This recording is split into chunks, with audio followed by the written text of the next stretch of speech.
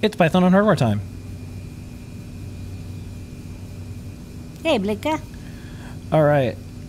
Lot is going on. Newsletter, Adafruit Daily. We ship these out. If you haven't subscribed, please do. We're trying to get to 10,000 subscribers. I think it'll be the first and only Python on Hardware newsletter with 10,000 subscribers. So this week... It's free. Yeah, it's free. No ads, no anything. Don't share your email address. All those things. I'll get to that in a minute. Latest update to Raspberry Pi OS. If you've been waiting, it's here. Download it.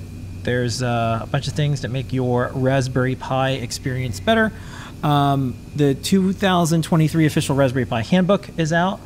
You can download it as a PDF. You can also purchase it if you want to support the Raspberry Pi folks. The weekly CircuitPython community help desk video is out every single Saturday. You can ask your questions. Check it out. If you're looking for kind of like open office hours, I guess that's the thing. Like anything that you're looking to do with CircuitPython and you want to have someone help you out with the code.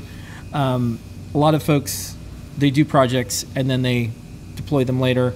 The person who did the Burning Man project with CircuitPython, they were able to get all the help they needed and then went off and you don't have connectivity and everything.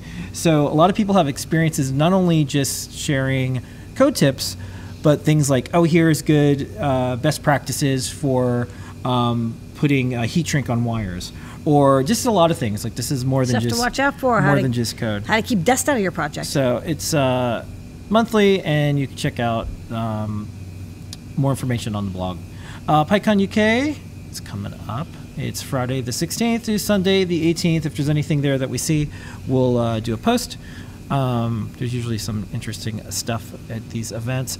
Microdot, a lightweight web server API for Python and MicroPython. And then we go into the projects and more. We had a little bit of news with like how companies are dealing with the chip shortage. We just did our chip shortage video. And then some of the streams. Deep dive this week with Tim, CircuitPython Parsec with JP. The CircuitPython show, last week was Radomir. This week coming up is Thea Flowers. So if you're interested in really cool synthesizers and Eurorack stuff, Winter Bloom.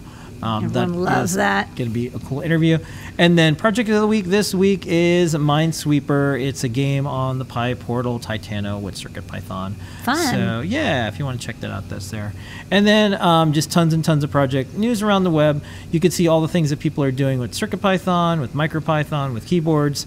Some of the things, Ann is the editor of the newsletter, definitely dialed into what's going on at NASA because Ann's down in Florida. Kind of interesting. You probably saw this. NASA selects the Sci-Fi RISC-V chip. Yeah, it's just for their kind of cool. ecosystem for future space missions. Yeah, which makes sense.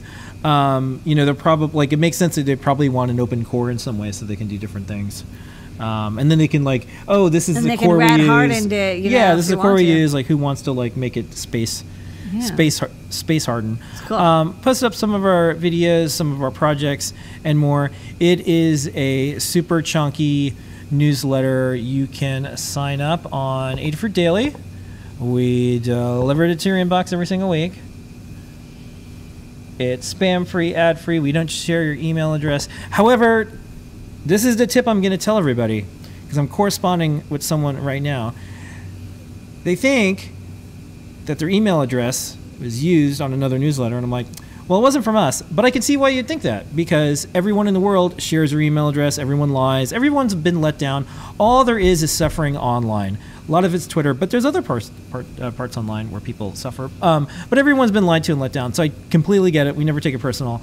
But one of the things I suggest is if you're using, I think pretty much, unfortunately it's kind of monopoly with how mail works, but if you're using something like Gmail or something that's based on Gmail, you can always construct an email address. So a lot of people do that. They'll put their name plus like Adafruit and then, at gmail.com. And that's a good way for you to track because we don't share your email address. And that's, and I would also say like put a little like code and date and everything like that. Because if there was ever a data leak, we would want to know that too. If for anyone yoinked email addresses, we would want to hear about that. But that's a little tip that you could do because I want to make sure everyone knows we don't do that. you have to try really, really hard to get us to send an email. We only do it for orders and stuff like that. That's why we have a separate site, adafruitdaily.com. And that is this week's Python on Hardware.